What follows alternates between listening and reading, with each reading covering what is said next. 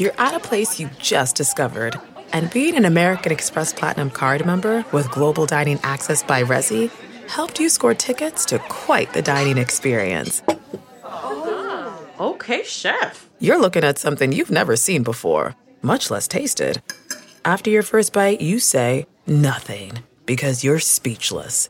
That's the powerful backing of American Express. See how to elevate your dining experiences at americanexpress.com/withAmex. Terms apply. The Angie's List you know and trust is now Angie, and we're so much more than just a list. We still connect you with top local pros and show you ratings and reviews, but now we also let you compare upfront prices on hundreds of projects and book a service instantly. We can even handle the rest of your project from start to finish. So remember, Angie's List is now Angie, and we're here to get your job done right. Get started at Angie.com. That's ANGI, or download the app today. This is the Nerds Podcast number 440. Jonah and Kyle and Katie and I are just sitting around recording intros. We're just having a goof. Just goofing around. It's a having lark. A good funky time. Just having a lark. Just having a good. This episode is Chris Elliott. Before I say that though, I do want to say that I'm going to be doing some stand-up on the road. The road being out of town. Minneapolis, December 6th. Chicago, the Vic Theater, December 7th, and then the Showbox in Seattle on Friday the 13th. And then Matt Meyer's going to be coming with me for those days. Do you have any dates on the road, or are you done with Santa for a while? I'm done with Santa for a while. What? I did 2.5 weeks in a row of traveling. Oh, are you okay? In a row, Chris. Oh, yeah. Again, I posed my question. Yeah. It's like sometimes I know you trot off for a weekend and then come back to the safety of your loved ones and your house. I had a hard time being on, and also I'm a giant compared to you, and also in general, and so flying is a nightmare. Right. Yeah. So I'm done for a bit for the year. Really? Why don't you just recline the seat all the way back? Oh, it's because my seat costs about $500 less than the ones you're used to. I don't understand. what are you talking about? It's like, like when you stop walking and you sit down, and there's all those other parts of the plane. I've never looked back. Okay, well, it's hard. There's to see. More back there. It's hard to see through the smelly haze of coach, but. Oh yeah, I wear a mask. I thought, I just thought that was cargo. I didn't realize that there were. In a certain number of ways, it is. It is cattle, cargo. Yeah, much like it.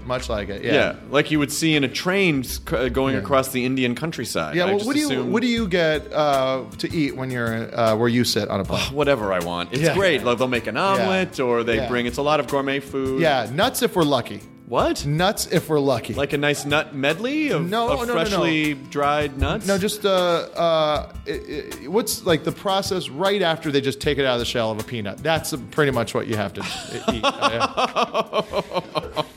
Who would ever do that? People that don't really want to travel as much as other people. Okay, now it all comes back around. Chris Hardwick's a dick, man. You've changed. No, I was always this way. I've been on TV since I was 19. Come on. Well, MTV was not like that in those days. Yeah, no, I'm sure. MTV would always fly you coach, and then they would use other people on the channel, and they'd be like, Bill Bellamy doesn't even fly business class. I'm like, I don't give a shit. Would you please stop pitting us against each other? Yeah. This episode of the podcast was brought to you by Stamps.com. Stamps.com, holidays are coming up. You're going to be needing to mail some things. Don't go down to the post office. This is the worst time of year to go into an already negative situation like going to the post office. Print out exactly the postage you need right from your desk. You can buy and print official U.S. postage using your computer and your printer. Any letter, any package, the instant you need it. And then the mail carrier picks it up because they are nice. So it's easy and convenient. There's a no-risk trial right now. When you use the promo code NERDIST, it's a $110 bonus offer including a digital scale and up to $55 of free postage. Don't wait! Go to Stamps.com before you do anything else. Click the microphone at the top of the homepage and type in Nerdist. Stamps.com. Enter the promo code Nerdist. Thank you for supporting the Nerdist Podcast. Which is Chris Elliott. Oh my God, I fucking love Chris Elliott so much. Yeah, Chris Elliott is one of my comedy heroes. And he showed up like an hour early for the podcast, and you guys got to hang out. We just sitting down, talking with each other like human beings. And you know what? He's a good hang. He's a good hang, and he's looking lean. He's in fucking amazing shape. Did you see him on Kimmel or Letterman? He's been killing it on the talk shows. It's great. I haven't seen him on the talk show circuit yet, but I think he killed it on the podcast. Yeah, he did. He did indeed. Visual mediums, this is audio medium. Chris, it's okay. How do you feel, does your brain process the fact that we essentially, for the last almost 4 years, have met a lot of the people who are heroes to us? Yeah, it blows my mind on a constant basis. I know I get those texts from you once in a while where you're like, I just don't know what to say, but this has been amazing. Like, I know Yeah, well, it's the way I describe it, and it brings me to tears sometimes, where it's you get to meet the people that are, the reason you're meeting them is because of them. Like, for me, it's been the case for a lot of these people where it's... You're going to tear up now, please? No, I'm not going to tear up. Tear up a little bit. Not in front of you. Okay, think about the dog in Lost when he was swimming back to the shore. Katie. God, Katie. I'm sorry, there was just collateral damage. Yeah. The sadness blast radius was much wider than I had anticipated. Does your negative energy know no bounds, Chris? No. But it is pretty insane. It blows me away too. Yeah, basically the people that like inspired me to get into comedy, which led me to meet you, which led us to start this podcast. I inspired you to get into comedy? No. Sorry, before that. Yeah. I don't process it as it's happening because if I did, I wouldn't be able to do the show. I have to process it afterwards. Yes, that's what I have. Where I'm like, hey, thanks, enjoy your burrito, everyone. Then afterwards, like I still freak out about it. Yeah, it's weird when I'm alone. But this is Chris Elliott. Eagleheart is now in its 3rd season on Adult Swim. It's Thursday nights. I saw 4 episodes last night at Cinefamily, and it is by far. 2nd season of Eagleheart is amazing. This next season is off the fucking charts. It's so fucking funny and so good. It's going to be great. It's Thursdays at midnight, and that's how much I like Chris Elliott, is I will promote that show, even though my show is also on at midnight. It's true, but DVR. So you're saying DVR Eagleheart? Sure. What do you need, Chris?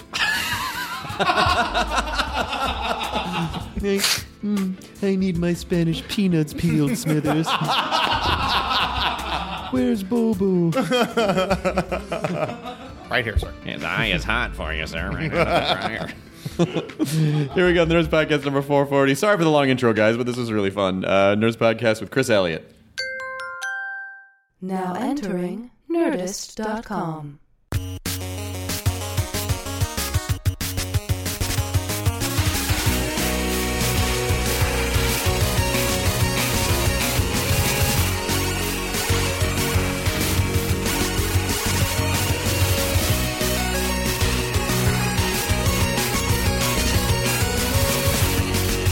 Chris Elliott. This is wonderful to have you on the podcast. Well, thank you. It's really wonderful to be here. You know, as nerdy comedy people, we have been fans of yours for a tremendously long time. Well, that means a lot to me. It really does. You know, we're probably gonna make you talk about stuff you've talked about a million times before. Well, and then we'll get to Eagleheart. Okay, good. Okay. Yeah. I never get tired of hearing myself talk about myself. Well, let's we can just start. Eagleheart coming back November 14th, Adult Swim. Okay, great. Right. So, okay, yes. That's and then we'll a show that I've gushed about on this podcast before. You have gushed about Eagleheart. Yeah. That second season You're gonna is like this season. You're gonna like the third. I can't wait. Second season, perfect season of television. It is. Second season was perfect. Yeah. This is more perfect. This is like a it's like one long story for the full 10 episodes. So it's like a movie told in 10 parts, and but the show, it's way darker and it's more. It's more violent. It's more, and it's funnier, which is hard to top. And the thing that is really cool about it is that your friend Jason Wolner and Andrew Weinberg and Michael Coleman were able to do is it's just as funny, and yet you actually give a crap about the characters in it, which, I think even season 1 and season 2, it was sort of like, okay, they're doing really funny stuff and all that, but you weren't as invested in what happens to these people. Yeah. And you kind of are this I did in time. the Little Dude episode. I yes, really Little cared Dude, about. yeah, in certain episodes you did for sure, yeah. but in this you kind of want to see, well, what is going to happen at the end of the season. And to put it in perspective, when he's saying this new season is darker and more violent, in the second season they had the moon commit suicide. Right. So they pull out from a girl beating a guy in the face with a hammer. I couldn't watch that. You couldn't watch that? No, it was too violent for me. Are you okay? You're right. You're right. But you're like, you don't have to. Just 1 second. I'm okay. Are you okay? Are you all right? No. Do you need a minute? It looks like a tear, but it's actually conjunctivitis. Well, but they're gushing. Welcome to the world of conjunctivitis. Oh no, wait. Now there's blood. Okay. I thought you were just being modest before, but there is actually blood. Are you okay? We should probably get you some. I'm fine. I just bleed. I tear blood. I bleed tears. It's really weird. Kyle is sterile. I don't mean he's sterile. Really? No, he's not. Wow. That's the shame I live with. That's not the bit that I was going for. It's them tight pants, Kyle. I know. I was going Seriously, does that do it? Tight pants? I haven't. Balls are a nightmare wasteland now. So Yeah. that's you have no sperm at all because of tight underpants, And jeans. and then jeans are really tight also. Well, on top of that, tight. and then do you wear tights before the jeans? Of course. Yeah. And Kyle's mom stands on his balls every night before he goes to bed. He's like, It's how she sings him to sleep. The first time I met Tim Burton, just to jump in and talk about myself. I sat there and I thought that I was looking at his jeans, which had at the time those tears, those vertical or horizontal tears up and down the pants, but I didn't see his legs on the other side of those tears. I just saw black on the other side. And my friend Adam and I resonate. When we left, we both just said to each other, was he wearing tights? And that's all it could have been, was just like tights. Or black tights underneath these torn jeans. Or is he actually Jack Skellington? And underneath there's just necrosis. just dead tissue all the way down. Or just straight black tattoo. Yeah. It could be that too. Cover up swastikas. I think my story's a little friendlier, even though there's dead tissue. They balance each other out. You have a really you're a dead man walking. It's better than being a fucking Nazi. Former Nazi, that's why they're covered up. grim view of Tim Burton. Really. The grim tales. Can we see your Nazi legs? What? What's this? What's this? Oh, boy. Funny. Yay. Oh, man. So let's, first of all, I loved Get a Life. I still, whenever I hear Stand by R.E.M., I picture the... That's what they brought him out to when he was on Letterman. And it's plays in my house all the time. So I just ride a bike. I can't ride a bike though. I just feel like I'd look like such a dick if I got on a bike and rode it around my small town in Connecticut. Throwing out newspapers. And also my wife is always pointing out these retro bikes, like, oh, that would be a perfect bike for you. And I'm if I ever get another bike, it's going to be like a racer with me, hunched over. I can't be on a regular old bike because that's exactly what I look like in those openings. Yeah, exactly. And there's Chris Elliott again trying to make us notice him. That's the weirdest thing. He's like in his 50s and he's still on that stupid bike. We get it. Yeah, we get it. I'm just trying to. We all love the show. Very funny. But then on the other side, if you do get the racer bike, then aren't people going to be like, oh, why don't you just ride that old bike? That would be totally fine. Yeah, but I guess with a helmet and stuff, and if I wear the Lycra stuff and all that, and if I really, would they recognize me at this point, or would they just think? There's only one way to find out. All right, and I got a project lined up. Let's recreate. Oh, you should do. You could do another Adult Swim show and do. You could do the thing with Adam redoing the sequences of old television shows. Oh right. Oh yeah. You could just redo that one. I should do that. Except it would bring up too many dark memories, so I won't do that. Oh, it's the conjunctivitis. Sorry, it's coming again. Oh my God! Yeah, actually, so now I'm about to throw up. You have so much sadness-based conjunctivitis. I'm really not healthy. I've got a lot of things going on, a lot of things oozing. You look very healthy, though. I'm working on it, and I've got to lose another 50 pounds, and then I'll be good. Are you doing The Machinist 2? The sequel? I'm down to, I'm like 150, I think, now, from 250. Oh, my Close to 250. God. When was that? When was 250? Last Christmas, I was close to 250. Really? Yeah. So how heavy were you when you were doing season 2 of... Season 2, I had lost weight for season 2. Oh, okay. Then I gained it back. Oh shit! Yeah, and then starting in January for season 3, I started to try to lose weight, and then we started shooting it, and I chipped a tooth, and I went to this dentist out here in your precious Hollywood, and he thank you for calling it that, and he convinced me that I have caps, my front teeth are caps, and he convinced me that he should replace all my front caps, otherwise the one that he's going to fix isn't going to match, and that he could do it in the amount of time that I had. And he put in these horse teeth in me, and I couldn't actually chew for like the whole time we were chew solid food. So I ate like pudding and soup the whole time we were shooting season 3, and I lost like another 20 pounds doing that, and just liked it, and so now I run like 75 miles a day.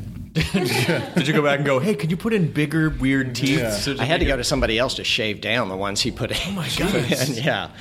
And then my Connecticut guy, because they know how to do teeth in Connecticut. Yeah. Well, it's on the flag there, right? Good ones. That's right. That's right. It's a big tooth. It's the wind-up chompy. The wind-up teeth with all the little feet that bounce. Uh-huh. Yeah. Do you feel better now than you felt? I do. Some people like it. Like, my wife's not crazy about it. She wishes, because I've thrown away a lot of clothes, or not thrown away, but given away a lot of the clothes that I used to wear. And I saw her, out in the garbage or where it was going to get picked up, pulling out these clothes. And I said, why? And she said, well, because they were you. Those were memories. We have memories together and stuff in those clothes. That man is dead. Yeah. Now she's a hoarder, so that's why. Basically. So where did you? I don't know. Where did you start? Where did you start ultimately? And were you writing on Letterman at the time, or that you started doing? Yes. Where did you start before that? I was a tour guide at Rockefeller Center, and then I got a job at working on a show my dad was on for PBS.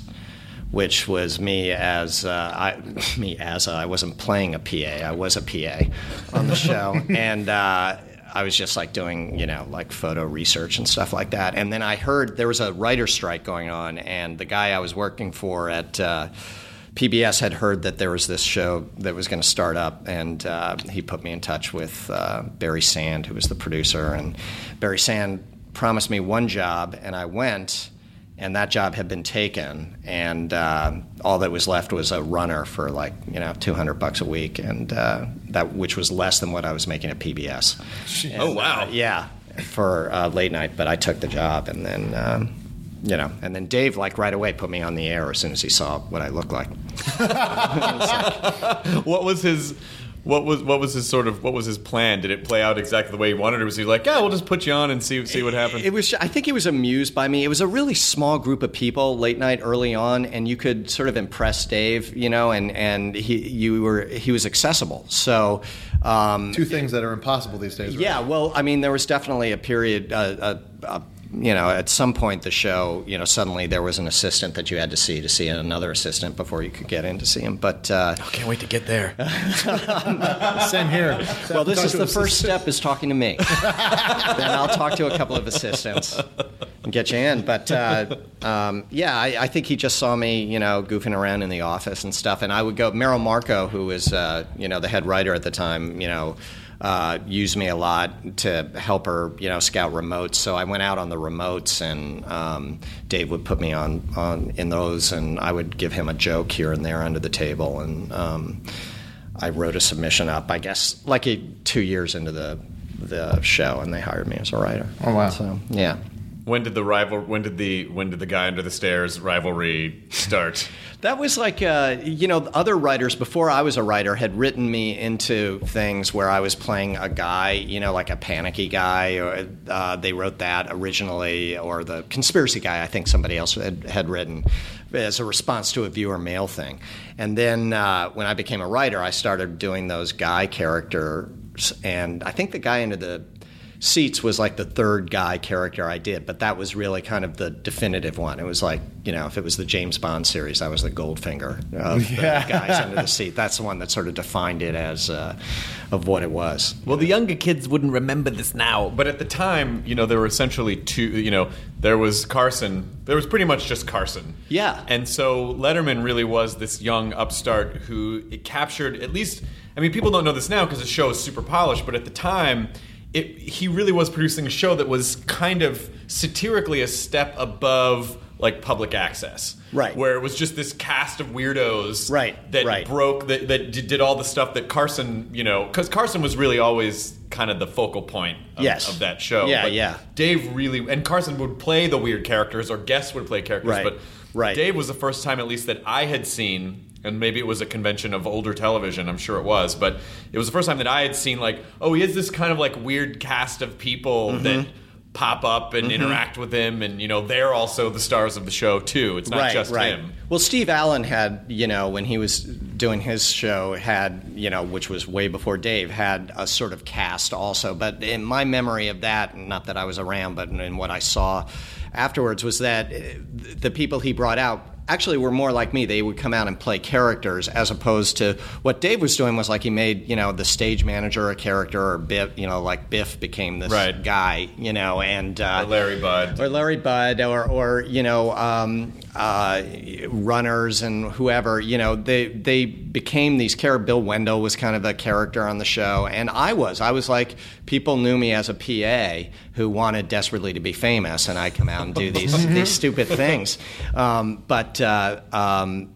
so it did sort of take place before, but not in the form that Dave did, not the way he created it. And also, you know, at the time there was no internet for your kids out there, and no other, you know, no cable, so there was no competition for me. I could be as weird and goofy and crazy as I wanted to be, and it wasn't like, you know, somebody else was doing it first. You know, you know, nowadays it's like if something happens, I right away go and look to, if I'm going to do something with, you know, something in the news, I have to see, you know, who's done it first online. Yeah, you know, because, you know, back then I could, you know, take a week and then do it. You know, I could think, you know, something through. There was no race against everyone else. No, there wasn't. There wasn't. The biggest race I had was when SNL was, you know, up and running, you know, and they would take summers off, which I always loved. But, you know, I could beat, like, John Lovitz to doing a Morton Downey Jr. character. That was like that was like, you know, the most that I had to race, you know, anybody with. Yeah, and did you sort of feel, when did you start to feel that the Letterman show was actually a big deal? I mean, the scale was a little bit different back then, because still millions of people could have watched it, but you still might not have known right away. There was definitely a certain point where Letterman was sort of like alternative. He was like right. Show. And then it became like an institution. Yeah, there was an anniversary show, I remember. It wasn't the first one. Where we were on a plane and we flew down to. We did the show on a plane on a 747 and flew down to Miami, and the response in Miami, I remember there was, like, you know, a lot of people at the airport when we showed up. It was really like the Beatles. And just like, there was a motorcade, you know, which is really like Dallas. And it took us to, you know, this. Back then I remember, like, thinking, oh, this is a huge deal down, you know, because it never occurred to me, that people in Florida would be watching us, right? You know, and I knew that people in New York were, but, you know, there were people down in the lobby, you know, huge fans, you know, there. So I think that was like 3 years into the show around that time. So you said Dave was more accessible back then. Did you feel like, did you sense that he liked what he was doing, or was he you know, like a guy that never seemed satisfied, or what was the vibe? Oh, well, I definitely sensed that he liked what he was doing, and that he never seemed satisfied. Basically, that's both those things are Dave. I mean, he's, you know, he. I think when he became really, really famous, there's a certain amount of.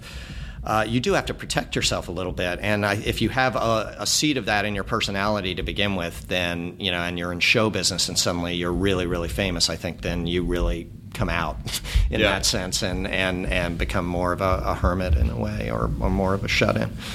At what point in the show did you say, hey, I'm actually a recognizable performer and I should go off and start doing other things?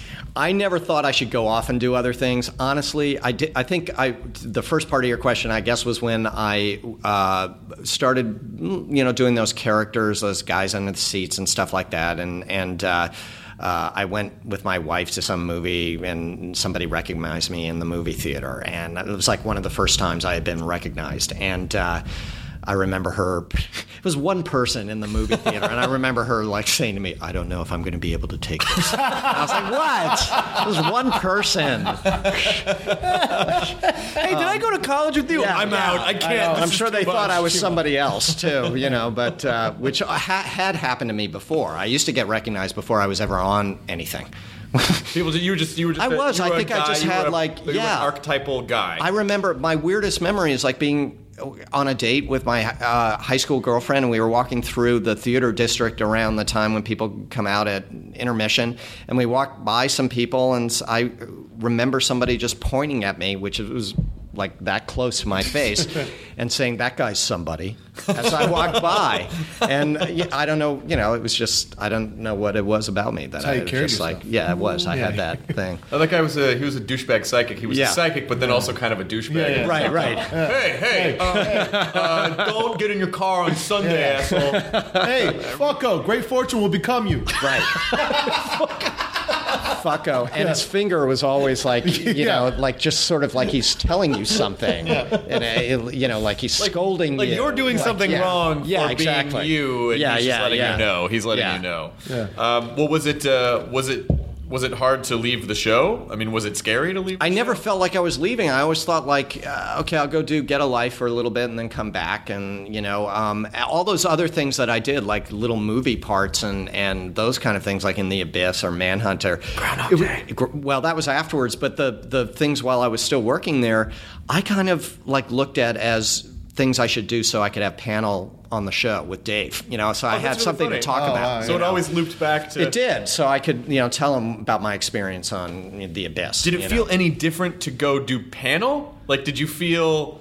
No, because I always made it into something, into some kind of joke. I never came on, and really sincerely plugged anything. I always came on with, even The Abyss, which backfired on me because James Cameron was there that night. I came out before him and just made fun of The Abyss. And just like, and I was in The Abyss, but and Dave, introduced me and I showed like this crappy, shitty, clip of Jerry Mulligan and me underwater and just yelling, "Help, we're in the abyss, get us out." And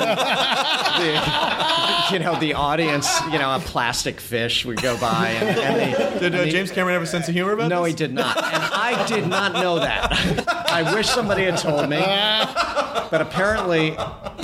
some people don't, but I understand it now. I mean, why would he? I think that this guy, who was not the nicest guy down on the set. When we were shooting that, he loved me, by the way, until that night. You blew it. But I think I was just naive, and also I just sort of thought I had been working at late night for years, and I just thought, well, everybody has the same sense of humor that Dave does. Everybody makes fun of themselves, and I made fun of myself. And the show late night makes fun of itself. And if you come on late night, well, of course you're gonna be making fun of yourself. But it didn't occur to me that I came out, made fun of The Abyss, and then James Cameron had to seriously come out and plug the movie that took like 5 years out of his life to make. That he had a very deep and heavy message to it, and metaphor about relationships and world peace. And the groundbreaking special effects. Groundbreaking special effects. Oh, they animated the face in the water. Yeah, and his favorite thing, the ocean. Yep, loves it. Yeah. My thing that I've been letting out of the bag here is that in that final sequence where we're all supposed to be watching that big alien ship come up from underneath the abyss, we were all on this ship set, and there wasn't anything really in front of us except a flag going up a pole, and we were supposed to look at that, and then they were put in the effect afterwards. And he said to all of us, just react the way your character would. And all these other guys were reacting scared, and I remember giggling and putting my hands up to my mouth and just like and acting like it was really cool and funny. And what I was doing in my head was Melinda Dillon from Close Encounters of the Third Kind. Oh, right. When, the big mothership comes down and she gets all giddy. She knows her son is going to be running out in a second, or it might be even when she sees him.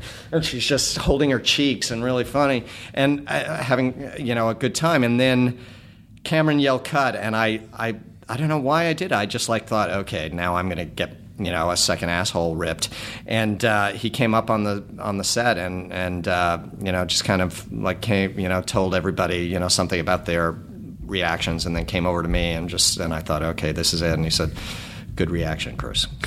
I walked away, and I don't know if he knows to this day that I was doing Melinda. By the way, don't you ever fuck me on a talk show. It's a weird thing to say right now. It is funny. It is funny when you think back that you basically. He's the guy. He's the. Oh, that's really He was the pointer. He was the pointer. Yeah. Don't fuck me on a. You're gonna fuck me, and I can't stop it. I just need you to know that. But it is kind of funny that you made fun of the movie. No, and on opening weekend. I had just been to a premiere of it at Radio City Music Hall with him there the night before. And but there was a guy in the green room who, afterwards, I came back like all giddy, and Cameron was out there, and I said to the guy, "Yeah, did he like the pit?" And he just said, "Well, he seemed kind of grim-faced while he was watching the monitor, which was kind of a scary image." So he is the abyss. You went down. Jimmy is the abyss. He's the abyss. Yeah, 2.5 miles straight down. That's what you find down there. So after that, I mean, listen. I think Groundhog Day is a perfect movie from top to bottom. I think it is.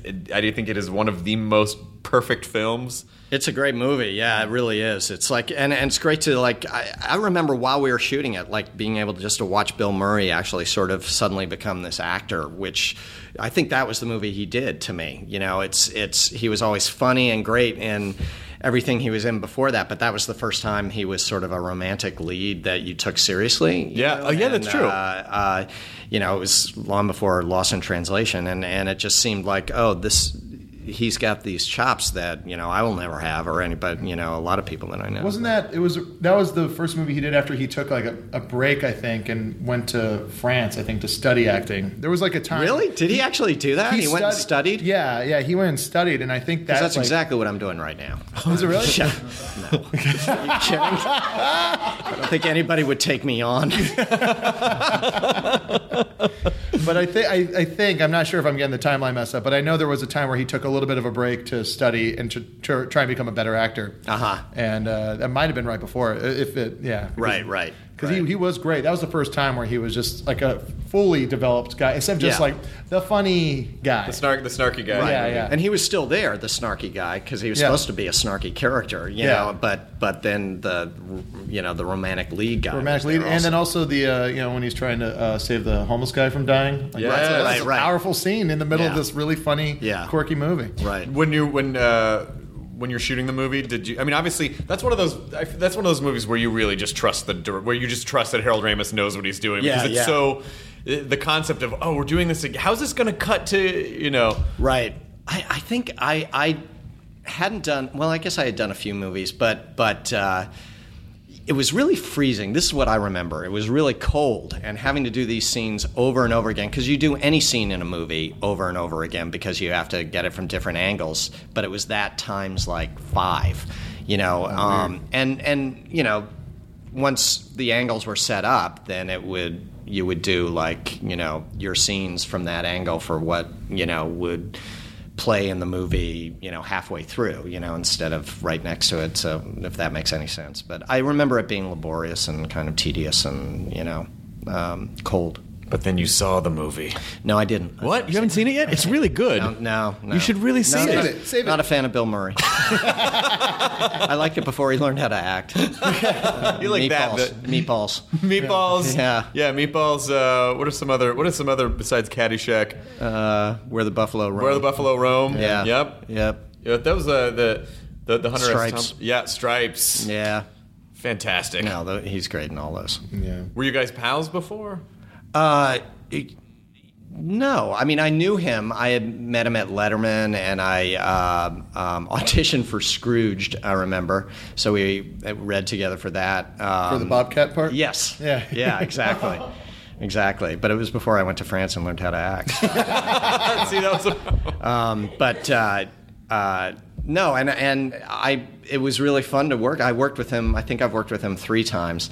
The strangest experience I had with him was just shooting Cabin Boy, which his brother was in. Brian was in that, and we were on a set in Santa Clarita, which is well, you know where it is, and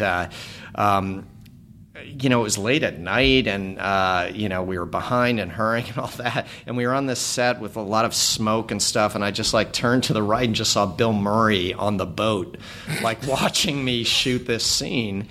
And he hung out for an hour or so just watching it. But, I've always thought, well, did he drive out to Santa Clarita?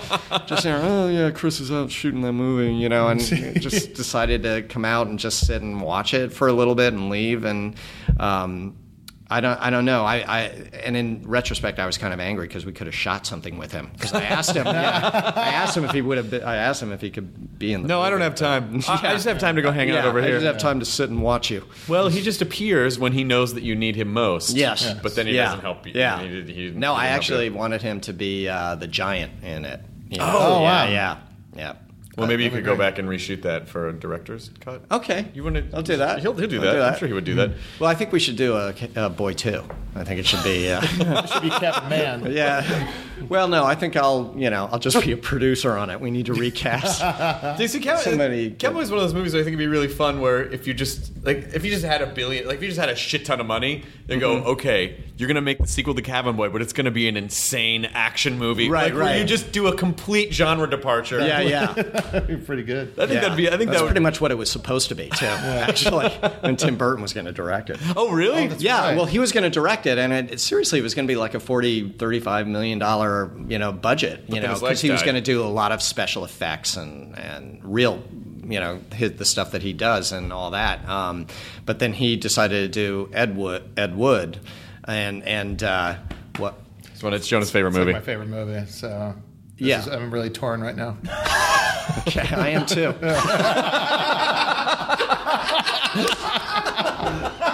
Just chalk it up to my age and let's move on. Yeah. No, I think we should hover in this moment for a second. No. I mean, listen, he's basically just telling you that Tim Burton was going to direct Cabin Boy and make it this and then huge bailed blockbuster, and then Ed he Wood. bailed to do this other movie that you seem extra excited about. Yeah. No, drinking water is not going to make it go away. He can still see you. So, what about Cabin Boy? Did you like Cabin Boy? Or, I told you that I bought a Cabin Boy prop that wasn't a Cabin Boy prop.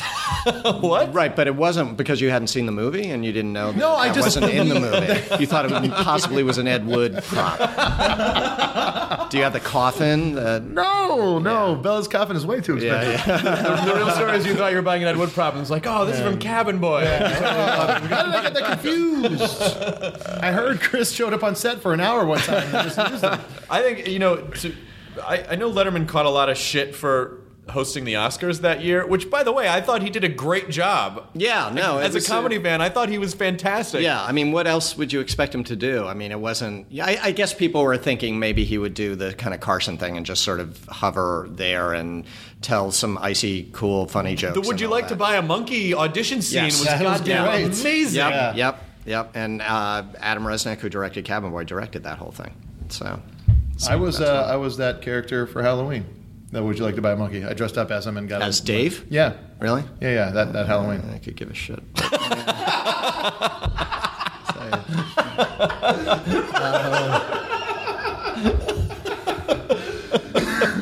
So done with you. All right, I'm done with you. Yeah. That's it. Jack Lemmon from Glengarry Glen Ross. All right. Just that little bit of All right. Yep. Is he snacking on something? He goes back. Is he like chewing something? He's getting something out of his teeth or something. What? What are you talking about? I'm an action. Oh, that's in France. So after Cabin Boy, Jesus Christ, this really is going into depth. Okay. We're walking you through the paces. All right. We've got about 30 years more to get to me right now. So we're at Cabin Boy, and then that opened and bombed.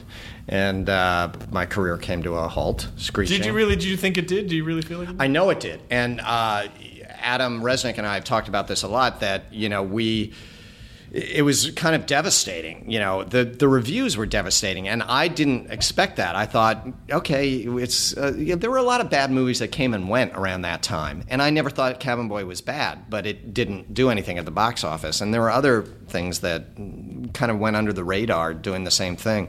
But our movie somehow, really angered a lot of people. And I remember like a few months later, Adam and I came up with a TV idea, and we went and we pitched it at Fox, I think it was again. I think it was Fox. And they bought it in the room, is the saying, because they loved the idea so much. And our agents were calling us and congratulating us and all that. And later on, we got a call. It turned out there was one executive who was not in that meeting. And she loved the idea. She heard about it, and she said, "Oh, great, I'm glad we bought that," and all that. And then she said, "Now, who are these guys again?"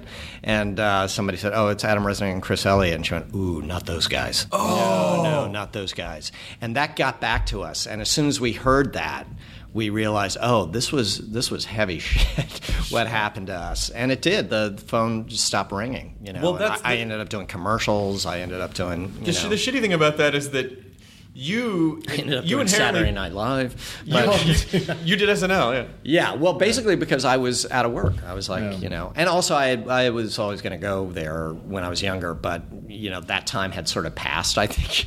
It was, but yeah, I got day off for that too. That's sort of the shitty thing is that you haven't changed. The rest of the world has sort of changed where you sort of feel like, oh, these, they're comedy bits. They're disposable. If they work, they work. If they don't work, we try something else and it's not a big deal. But then to have someone go, this one thing you did is going to determine your fate. Yeah. No, I mean, it really kind of did. And it hung over us. I think we're both sort of psychologically scarred by it. We've sort of never really worked together since. He's my best friend, and we talk all the time. And he consults on Eagleheart, and we'll play around and all that kind of stuff. But we've never really tried to do a project together. Boy 2, directed by Ridley Scott. There you go. I'm just saying, Jimmy Cameron. Jimmy Cameron. It's got water. It's got water. Yeah, you might have lost him. I don't know. It's got water. Come on. Jimmy. It's got water. Oh, wait. And salt water? Salt water. Oh, this sounds pretty good. Creatures. Creatures. Sounds good, Jimmy Cam. The ocean is a treasure chest that needs to be explored. Well, then, did you, when Abby started doing SNL, was there any sort of a passing of the... No, I shouldn't have passed her anything. She was doing SNL. I don't know if you saw the year I was there. That was crazy. That was a weird year. It was a weird year. It was a bunch of one-season people that. Yeah, no, there was like 50 cast members, and they was were that all... the Keckner year? No, that was right before the Keckner year. No, that was right before. Yeah. Garofalo, Sarah. I'm just going to repeat everything. That's right. That's right. And laugh when you laugh. A really young Sarah Silverman, Sarah just left. She wasn't there the year I was there. They brought in Janine Garofalo. They brought in me. But all those the guys that had been there for a while were still there. Adam Sandler was still there. David Spade was still there. Chris Farley was still there. There was no reason to bring in me or anybody else, really. There was a full cast already there. And we weren't starting as, I don't know what they call them now, but you don't start as a full cast feature player. Yeah. They brought us on as cast members, and so there was just this long list of cast members right from the start, and, you had to wait to get on TV, when the show was on the air. I didn't get on usually till like 5 to 1, and I was half asleep by the time I had to go out and do my little Wizard of Oz sketch or whatever I was in. No, it wasn't a good year for me, and I went way too late. I should have gone. Everybody was really nice there, but I should have gone when I was younger. What can you do? You're like blowing my head off right now. Well, that was crazy because it was, as like a comedy fan, I remember everyone that was pretty much hired that year was already recognizable comedy people. Yeah. Like I think Mark McKinney joined that year. Mark joined. Kevin Nealon was still there, or what had been there. Yeah. Everyone they hired was like someone that they. What? Is that someone's? I think it's your phone. It's not my phone. It came from your butt. Oh, it sure did. My butt-activated Siri. Not now, princess.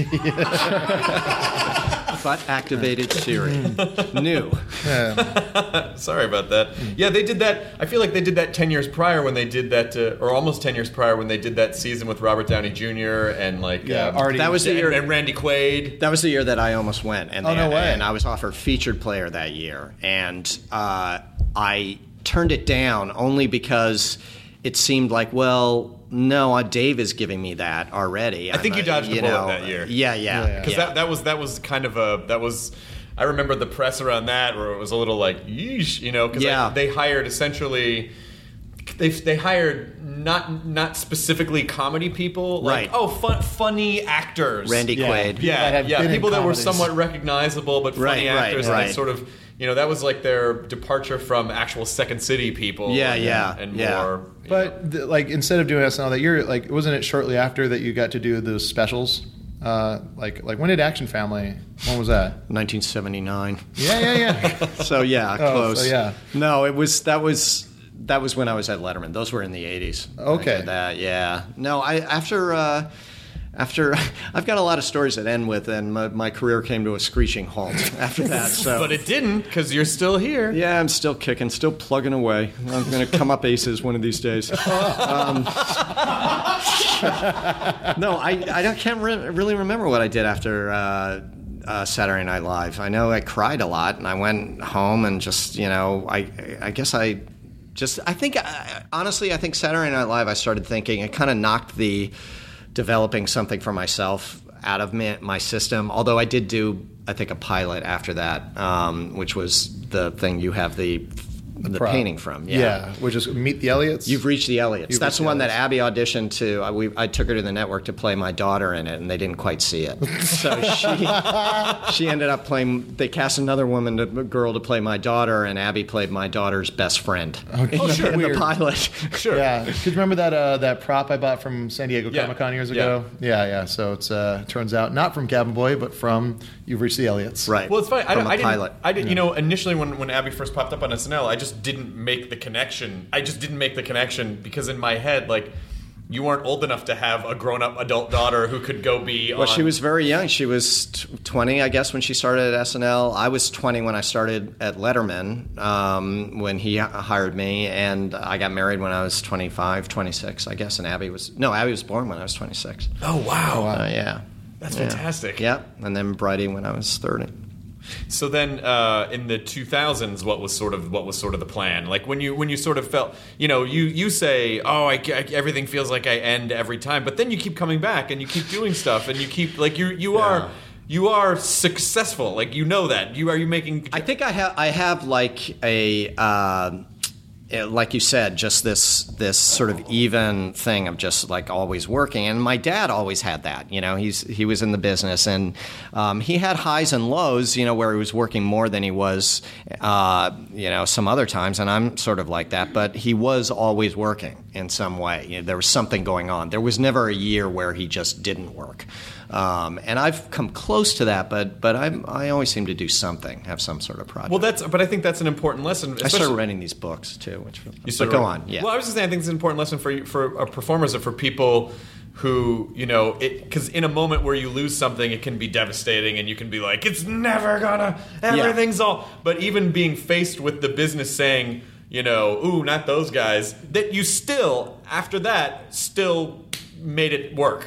Right. Well, that's nice to hear. I think that is. It should be inspiring to people, though. That I think I don't know if there's a trick to it. I think the thing is, I wasn't a leading man, so it wasn't like I had to worry about what I was going to look like when I'm my age now. Yeah. And I had already lost my hair in second grade, so I wasn't worried about that. So I think for some actors that probably is traumatic if they're known for one thing for 5 years and then suddenly they start to change and the transformation starts, and they aren't necessarily great actors and they can't make that move into something else. And those are the guys that you hear giving it up or saying forget it, and opening some other business and getting out of it. I mean, somebody like me, I honestly, there's nothing else I could do. What else would I do? No, but I think it's important. I think it's important that people realize that that as long as you just keep just keep at it, keep making stuff, keep putting your voice in the world. That that one executive stopped that show from happening. Right. But she might not be there 6 Right. months Oh, later. absolutely. There would be new people. Or Absolutely. the business really can have a very short memory when it comes. Like as long as you're producing content regularly. Right. You really are. You really are worth what you're. I mean, at least as far as the business, like what your most recent piece of thing is. Yeah. The content that you're making. So it's never really. I think you'd really have to murder someone on camera, Right. for them to go, okay, it's probably not gonna. And even then, you'd probably get a reality show, Right. So, I'm going to do that just to plug Eagleheart. Oh, that's a good idea. Yeah. That's going to be my the Justin Bieber stealing a bike. It's me. That's a great idea. Me murdering somebody and being accused of it. And then the trial, the whole trial, and then hopefully getting cleared. I don't want to go to jail. No. You want it to be enough of a, Right. a publicity stunt, Right. So that like in your defense, you can keep like plugging. Well, in Eagleheart, we Right. So that people Exactly. are- yeah. Exactly. I was wrapped up in my character. Right. And And then it's the Eagleheart defense is what they would start to be the thing. That's what would come out of the trial. since the Twinkie has a product. Did you ever work on any reality stuff, or did you ever pitch any reality stuff? No, I've never done that. I just I wouldn't. I watch a lot of it, but I would hate doing something like that. What kind of stuff do you watch? Well, I actually watch. It's not really reality stuff. It's Honey Boo Boo. But what I watch is mostly. I watch a lot of cooking stuff. A lot of my wife and I like architecture. We watch a lot of some home shows and HGTV? Yes. The network made for couples. Yeah, I know.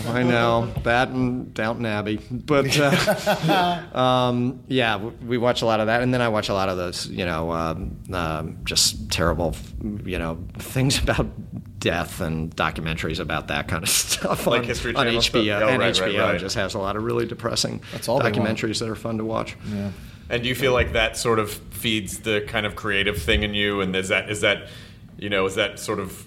Do you feel like that feeds the dark humor? Or do you feel like that was Is just that sort of- sick? I No, really do. That's I mean, great. I all those, 48 hours, anything, any kind of crime thing, it does feel like fuel in some way. I don't know where it gets stored. I don't know. I think it's like a subconscious kind of thing. But I was always drawn to that stuff. I always thought that my character was always sort of a psycho anyway, and it was kind of loosely based. If it was based on anything, my persona on the psycho from Dirty Harry.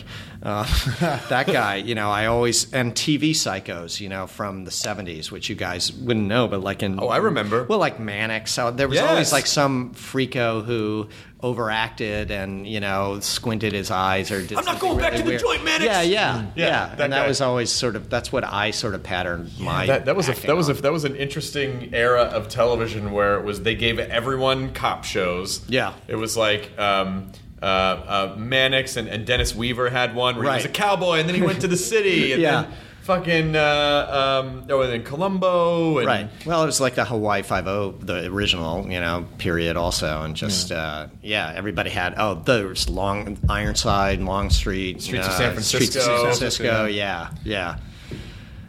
that all had the best theme songs of any, did. of any Yeah. television show. Yeah.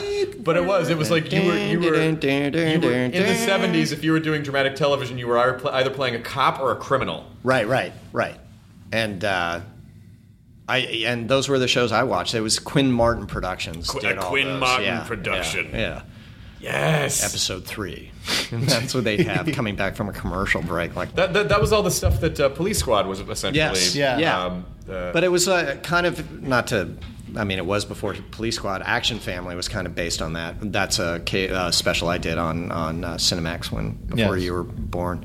That was kind of based on Quinn Martin Productions. And some of the characters I did on Letterman, I used to just put up this has been a Quinn Martin production. After I did it, walked on. And Could you tell did everybody something. about myself? Yeah, just a little bit more. No, the Action Family, which was for like comedy fans. When I was coming up, it was like, I got a tape. It was one of those things where it's like, it's a tape full of all these different things. And one of the things on the tape I got was Action Family when I was growing up. And actually, I was just in a Lost Week in Video in San Francisco, and they actually have it in the case and everything. Yeah, it did come out actually on tape for a while, but it was a show.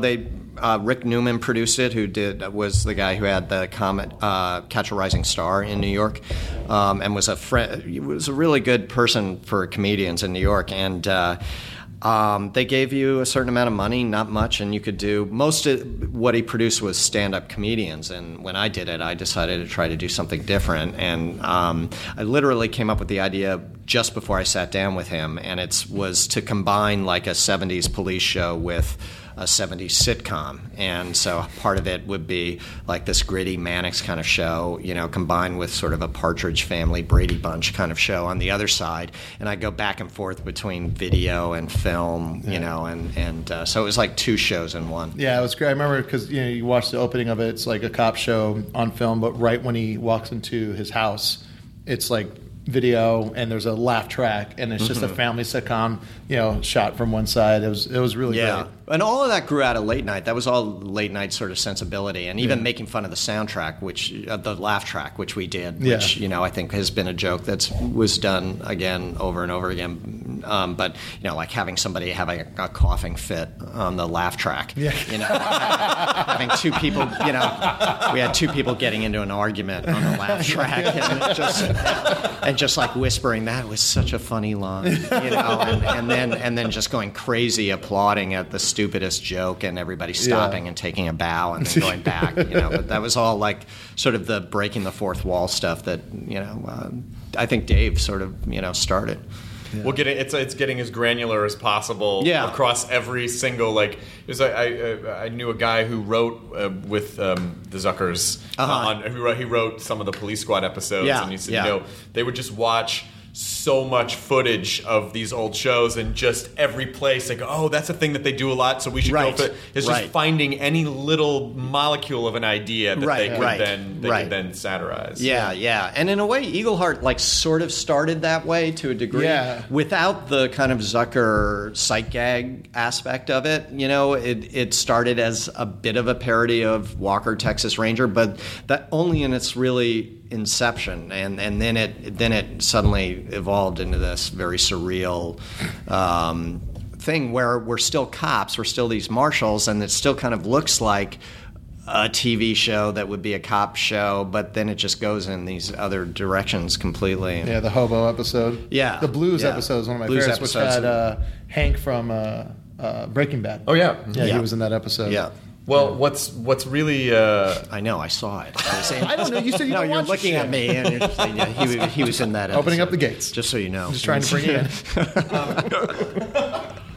Really? Who else was in that episode? Was Chris Elliott in that episode? I didn't know if I saw it. I don't know. I can't remember. I didn't see it. Yeah. You were looking at Dean. You were looking at Dean. Yeah. But I think that's what's so interesting about where television has gone now is, when there were 4 channels, the show itself had to contextualize the comedy, but the fact that you're on Adult Swim, you could make the show as serious as possible. You could make the show just a complete straight Walker, Texas Ranger. You could just make that show for real. Right. But contextualized within Adult Swim, people would be like, oh my God, this is fun. That's really interesting, because I sort of think that's the state of comedy in general. I think you could actually take a play from the 1920s and cast it with really funny actors from now and put it on Broadway, in a drama, and put it on Broadway, and it would be a really funny play. Yeah. Just from the way it's written back then and who is in it.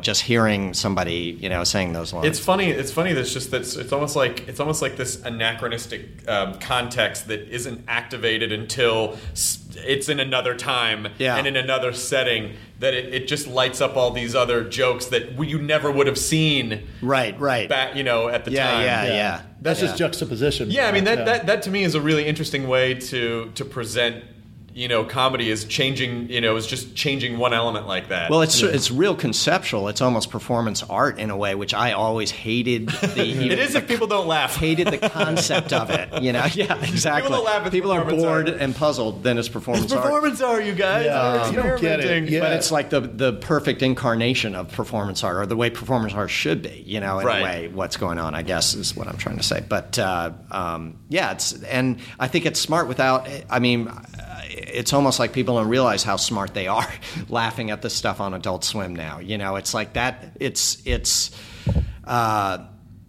I think it's the perfect place for me to be working now. It's almost like I am alive right now in the best time for comedy, for my style of comedy. And the 80s actually probably wasn't, but and certainly not when Get a Life was on the air. Yeah, but that pretty much baffled most people. But, I think nowadays I certainly could do Get a Life on Adult Swim. But there's a certain style of comedy which you may or may not realize that you are probably the father of. Like all the people in the 80s who grew up watching all this sort of like offbeat, sort of weird self-referential humor and sort of like that kind of deconstructy stuff. A lot of that can be traced back to you. Oh, that's and a lot of those young people who would then go on to create shows for Adult Swim and do alternative comedy. It's like that's where a lot of that came from. Right. Well, that's really nice to hear. And if that's true, I've done my job, and I can pretty much go to sleep now for the rest of my life. When are you taking those pills? Goodbye. Thank you. This is my swan song. This podcast. My mission accomplished. He died of conjunctivitis. And the pills. I would say that Dave Letterman is actually the one who he's the guy who influenced me and let me do what I was doing back then and develop it. And he did say to me, once he very rarely gave me any advice, but one of the bits that he gave me was, don't change anything you're doing, just keep doing what you're doing. Like you were saying before, if you just keep doing it, eventually people will catch on that, oh, we got to watch this, And he did give me that advice, and I think with the exception of, basically not turning down any job that's offered to me, I think I've sort of stuck to what I do.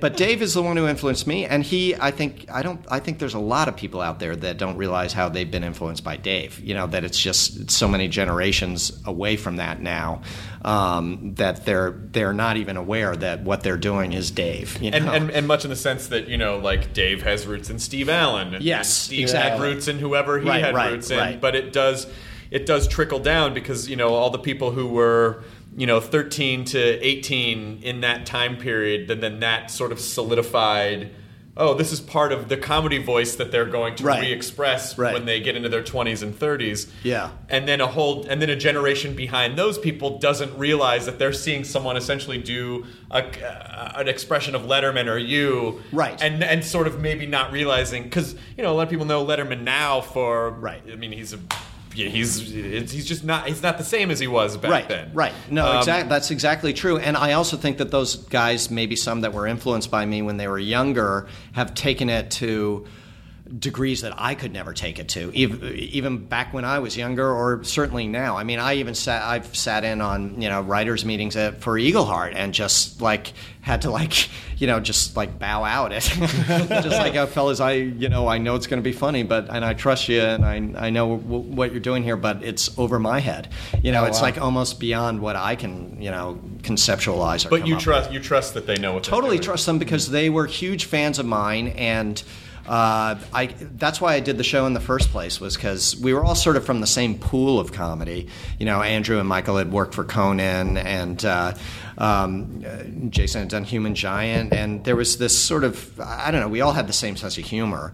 It's just their sort of conceptualizing is brilliant to me. I don't think my stuff was ever brilliant. I think my stuff was always self-serving, and that was if there was anything unique about it, it was that it was always Chris Elliott doing this. I never showed anybody really who I am. I was always playing Chris Elliott, and I never showed anybody a real character. But these guys, conceptually, I think have taken that what I did and have gone to places I could never go. Yeah, I mean, it just, at that time in the 80s, I was a weird kid because I was a huge comedy geek. You were a kid in the 80s? I was a kid. Yeah, Okay. I was a kid. No, I mean, you look really young. I mean, so I'm like, when you say a kid. I was born in 71. So, Jesus Christ. So okay, but you do the podcast and you got the other thing. Yeah, there's some but in the 80s I was exactly That's good. It's terrific. You're doing great. No, I'm really. It's great. Is it not okay? No. Keep plugging away. Oh, God damn it. Yeah. Is it too late? Gonna come up aces. Oh, shit. Go on. Aces, here we go. Just, had a real rough night with the ponies tonight.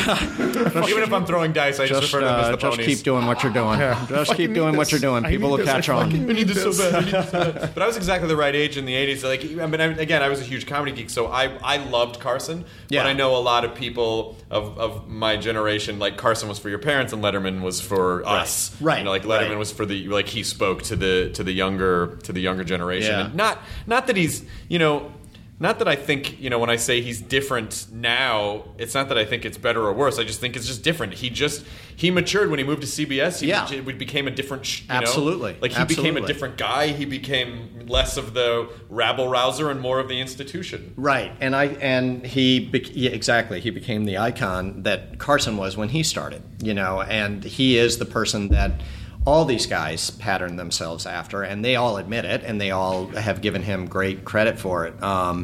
It was just a natural change, and a change, for him. He couldn't do what he was doing at NBC when it became Late Show. It had to mature a little bit, and because he was maturing. Yeah. Also, I'm surprised that I can still, take off clothes and dance around on Jimmy Kimmel's show right now. At my age, maybe I shouldn't be doing that, but I'm still doing that. But they'll reach a time where maybe I shouldn't be doing that stuff too. But keep on getting fit. Drop that other 50. Yeah, we'll see. I got to start running again. In about 20 minutes. But I don't know. I think Jimmy Kimmel was like a huge late night fan, and everybody brings something. All these guys, Fallon does, he's great, and Conan is great. They all bring something different to the table, but it all leads back to Dave, and like I said, they would all admit that. Yeah, absolutely. Yeah. When you say that the character of Chris Elliott is different than you just in your life, what do you think is the biggest difference? What's the biggest disparity between those two? I'm even more of an asshole in my real life than I am on TV. Come on. I don't know. I guess it was always I think it goes back to Dave introducing me as, staff member Chris Elliott, and I come out and do something fake, but I was still called Chris Elliott, So whenever I was recognized on the street, it was never, hey, that's that guy who plays Larry on blah, blah, blah. It was always, hey, Chris Elliott, Right. So that, I think, is why it developed into a character. I don't know what the difference is, except I'm that persona is a little more psychotic, like I was saying. It's a little more, more of a psychopath than I am in real life. So you would watch an architecture show. The character of Chris Elliott would watch an architecture show thinking that he should do one to get famous and would try to learn architecture and then do it exactly. poorly. Yeah, exactly. Yes. He'd start his own This Old House show and without knowing what to do and all that. And then that character kind of developed into, when I did Get a Life, it sort of, I took that guy and he kind of became the sitcom star. But I still, in the back of my mind, was thinking I'm playing Chris Elliott, playing Chris Peterson, and that's why, whenever I develop anything, I'm usually always at least Chris. I'm Chris Monsanto in Eagleheart. Yeah. So. That's sort of that's the running gag now. Yeah. You always have to be that guy. Yeah, absolutely. I mean, it's like the beard. I have to have the beard. I've trimmed it down as much as I can, and then I go, no, I should keep it. That's who I am. You think it would rattle people too? You think it would rattle people too much? It would rattle me quite a bit. I don't know. I'm not as much of an actor as people sort of might think I am. I started as a writer and then became this actor. Steve O'Donnell, who was the head writer once in an article, said that I was like the only writer on the show. Other writers would do things on the show, but I was the only writer who actually could act. So I think I always combined those two things, and I always come at something from sort of a writer's standpoint as opposed to an actor's standpoint. Does that get you in trouble sometimes when if you're not thinking about, well, the performance of this has to support the writing of this, right. or we can't, that's a funny idea in the writer's room, but then how do we express that as a performance? It does. And it gets in, where it gets in the way is when I'm doing somebody else's material, because then I want to either paraphrase, rewrite, or punch up, And they don't always want that. And they don't always want that. And they, especially some people do. Some people ask me to do that, and ask me to bring my own sort of thing to it, which is always great, and I'm always the most comfortable with that. But I actually auditioned for a play not long ago and did not get it, but not for this reason, but I worked really hard on it. And one thing, I talked to a bunch of people, and they said, well, authors of plays, they want you to do their words. There's one thing we can say about plays. That never really occurred to me. That you don't see people paraphrasing Death of a Salesman. If you're interviewing some Broadway actor, you don't be like, so how much riffing do you guys do? How much of you is in this character? Yeah. How much did Mamet let you go off the page? How much you guys play around up there?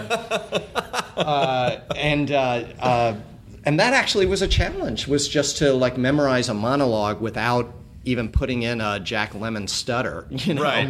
And I'm actually amazed, when you look at somebody like Cary Grant, this is going way back, who always seemed to add lines, and that was his thing, a woman would have another line oh, I can't do that, and he would go, no, you can't do that, no, under his breath. That wasn't really a line, but it was his way of sort of reacting and acting. And then they would sort of dissolve out of that. And they would dissolve out of that. He would go, no, you can't do that, and then go to the next scene. Oh, I wouldn't want that, no, you wouldn't want that, no. And writers are flipping through the script going, it's not in there. We'll just dissolve over it. But I mean, you can't do that, and I certainly can't. And that is a challenge for me, actually to, on Eagleheart, these guys know that I barely memorize the lines as it is. So, if they're lucky, if half of the joke gets out the way it's supposed to be. But that's only because I'm not memorizing. I mean, the good news is that you have the freedom to do that. And there are people in the world the Woody Allens of the world who are like, here's the gist, just get to it however you want to get to it. Right. And then, that'll be the best. Yeah. I'm more in that camp of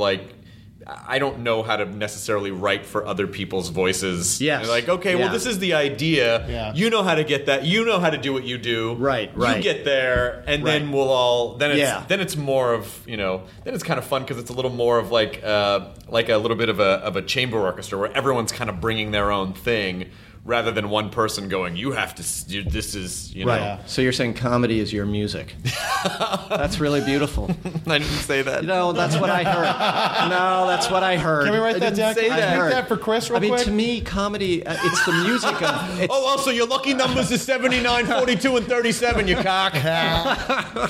God damn it. Yeah, that did come out that way. No, it did. No, it did. Well, because your voice got kind of sensitive for a second. And guys, just like you were talking about jazz. I mean, it's really that jazz. I don't want to make this sound bigger than it is, but I really feel like comedy is the harmony that keeps all the planets in stasis. I only think it's some of the. This is a terrible thing to do because I'm talking about another comedian. But the reason I said that was the first time. Remember Comic Relief? Remember those shows on. The first time they did that, it came right after, and it's a really good cause, and it came right after Feed the World, that whole that song. Yeah. And it was going to be the special to raise money and with comedians, and Billy Crystal was producing it. He was one of the hosts of it, and he called Dave to do it. And Dave was just questioning, well, how does this work? And he said, well, it's like that Feed the World, song. And I remember Dave saying, yeah, but that was a song. What are we all doing? And Billy Crystal saying, well, let your comedy be your song. So I've never sort of forgotten about that phrase. So I just kind of said that. You did. You're very Billy Crystal. To be fair, Billy Crystal's family background was music, jazz music, yes. So I can understand. Yes. I have no excuse. I was just being a twat. Yeah. Right. Yes. Yeah. Right. So there was no real. I don't even have a justification for it. No, but it made me think. It got me thinking. Just like language has a music of its own. It does. That's really what what you were saying, You know, wasn't it? Just comedians are like dolphins in the sea in a dance that they're not even aware they're in, but in perfect harmony with one another. Yeah. And that's where James Cameron comes in. Right. So we're talking about salt water? Yeah. And creatures. And creatures? Jimmy Cam is in. Wait a minute. Is there some kind of sunken thing down there that I can get my business in on? He really did get into submersible and go to the ocean floor. He did. It's kind of I know. And didn't he went down to the Titanic? Yeah, the yeah, real yeah, Titanic, yeah. right? And just went down to. Yeah. Why did he do that? I don't get that. He made a movie with lots of special effects with the Titanic underwater. Why did he have to go then do a National Geographic thing Just where so he he could go down there and be like, go down? Yeah, I nailed it. Yeah. Right. I got it. Yep. Nailed it. Hey, that's the safe. That's the safe. yeah. He was kind of nuts. He Might look actually better. thought the safe had the little jewelry in it in the actual real Titanic. Yeah. No, you and made the that little up. drawing. Yep. Yeah. He actually found that drawing Down down in there. the Titanic. Yeah. Planted. And then the body of someone who looked like DiCaprio, still very well preserved, down there, just holding on. I think that's more of the I can do this because Right.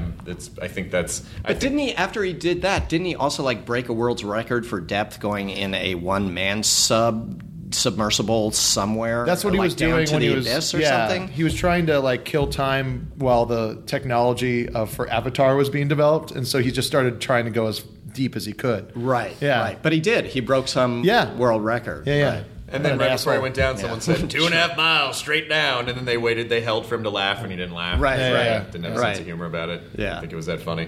Yeah. I guess in retrospect, he really has done some pretty fucking amazing things. $2 billion movies, and whatnot. Yeah. But in the sense, Fuck them all. fuck everyone. Don't need them.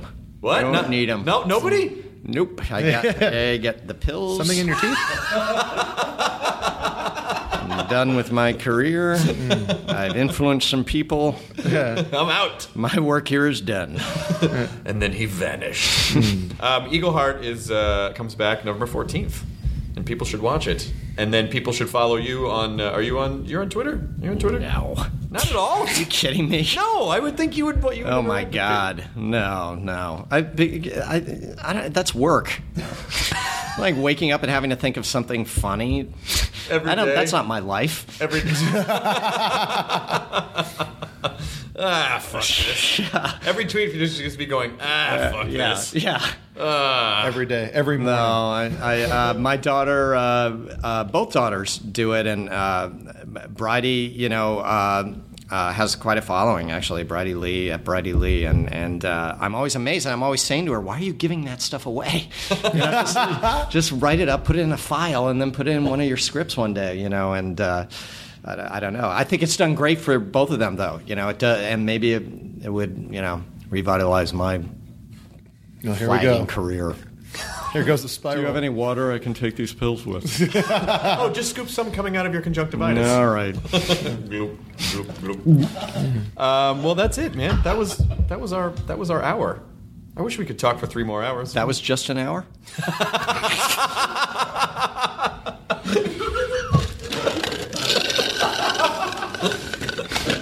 I seriously thought like the Cinefamily thing was about to start at 11 tonight. Today, comedy as an orchestra. I gotta get going. All right. Oh, You should too. I'm gonna go do a voice on Adventure Time. Hey, there you go. See, you're still in this shit. You're still in the middle of it. Did someone say I wasn't? Someone say I wasn't in the show? Well, the internet says a lot of things. Jonah, you don't have to listen to all of them. What's happening? Now leaving Nerdist.com. Enjoy your burrito. This episode of the Nerdist Podcast is brought to you by Stamps.com. Go to Stamps.com, click on the radio microphone at the top of the homepage, and type in Nerdist for a $110 bonus offer, including a digital scale and $55 of free postage. That's Stamps.com. Enter the promo code NERDIST. Hey grown-ups, the Cat in the Hat Cast is a new podcast from Wondery, perfect for the whole family. Join the Cat in the Hat and your favorite Dr. Seuss characters as they get whisked away on a new adventure every week. Fish dreams of creating his very own polite and quiet podcast. That is, until he gets a surprise visit to his Fishbowl podcast studio from the Cat in the Hat himself, and it becomes very clear that the cat has other plans for the podcast. and those plans are the opposite of quiet. Sing along to new favorite songs, try your luck at Titanic tongue twisters, have some fun with wondrous wordplay, and most importantly, bring your family along for all of the adventures in the Cat in the Hat Cast. Follow the Cat in the Hat Cast on the Wondery app or wherever you get your podcasts. You can listen to the Cat in the Hat Cast early and ad-free on Wondery Plus. Join Wondery Plus in the Wondery app or on Wondery Kids Plus on Apple Podcasts today.